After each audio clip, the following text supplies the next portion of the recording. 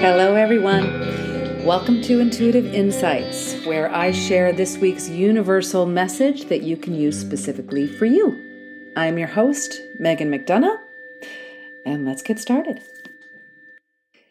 This week's image, freshly planted, colorful tulips among tall grass or weeds in the background. The dirt around the tulips is new, tilled topsoil. The tulips stand bold, proud, colorful, and purposeful on their place in the earth. This image is coming forward with two messages, which are really one message, but one, grow where you are planted, and two, plant where you want to grow. Two different ways of looking at the same subject, and one really long message if you put it all together. Grow where you are planted and plant where you want to grow. There is a reason why we are planted in a certain place, time, family, community, religion, etc. when we're born. There are specific lessons our soul is asking us to learn with each encounter, scenario, situation, relationship. Each moment is a chance to learn something new. Evolve in some new way, shape, or form. The lessons are not our choice, but how we choose to accept the lesson, learn from it, evolve with it, is entirely up to us. If we look at life through this lens, there is a constant opportunity for gratitude.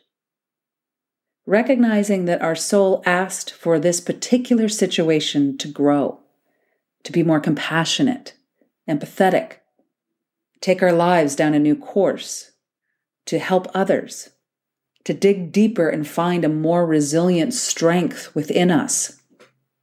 Faith, love. These lessons are rarely easy or pain-free.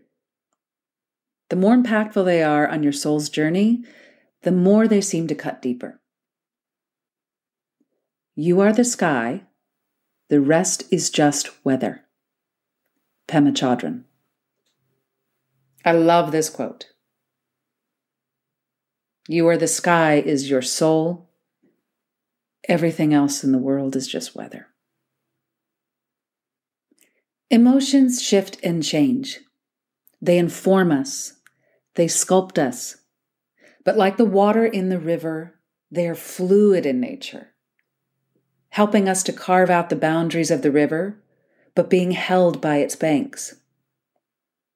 If we choose not to focus on the emotions as a constant, which they are not, but 1000% feel like they are in the moment, we have the opportunity to be grateful for the banks of the river that hold us, to shift from attachment to the now, to trust and faith in the soul's journey.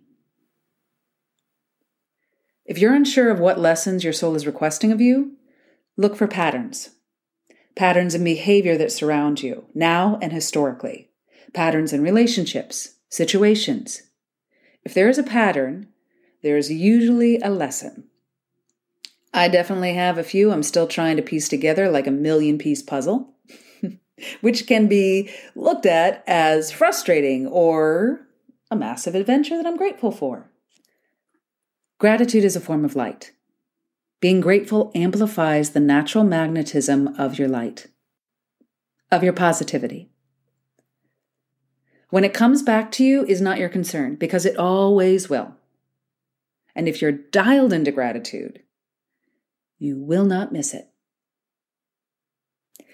This week's journal prompt: why were you planted on this earth where you were?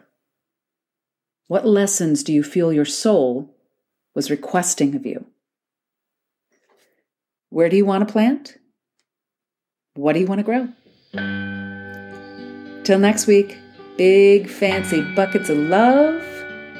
I'll see you soon.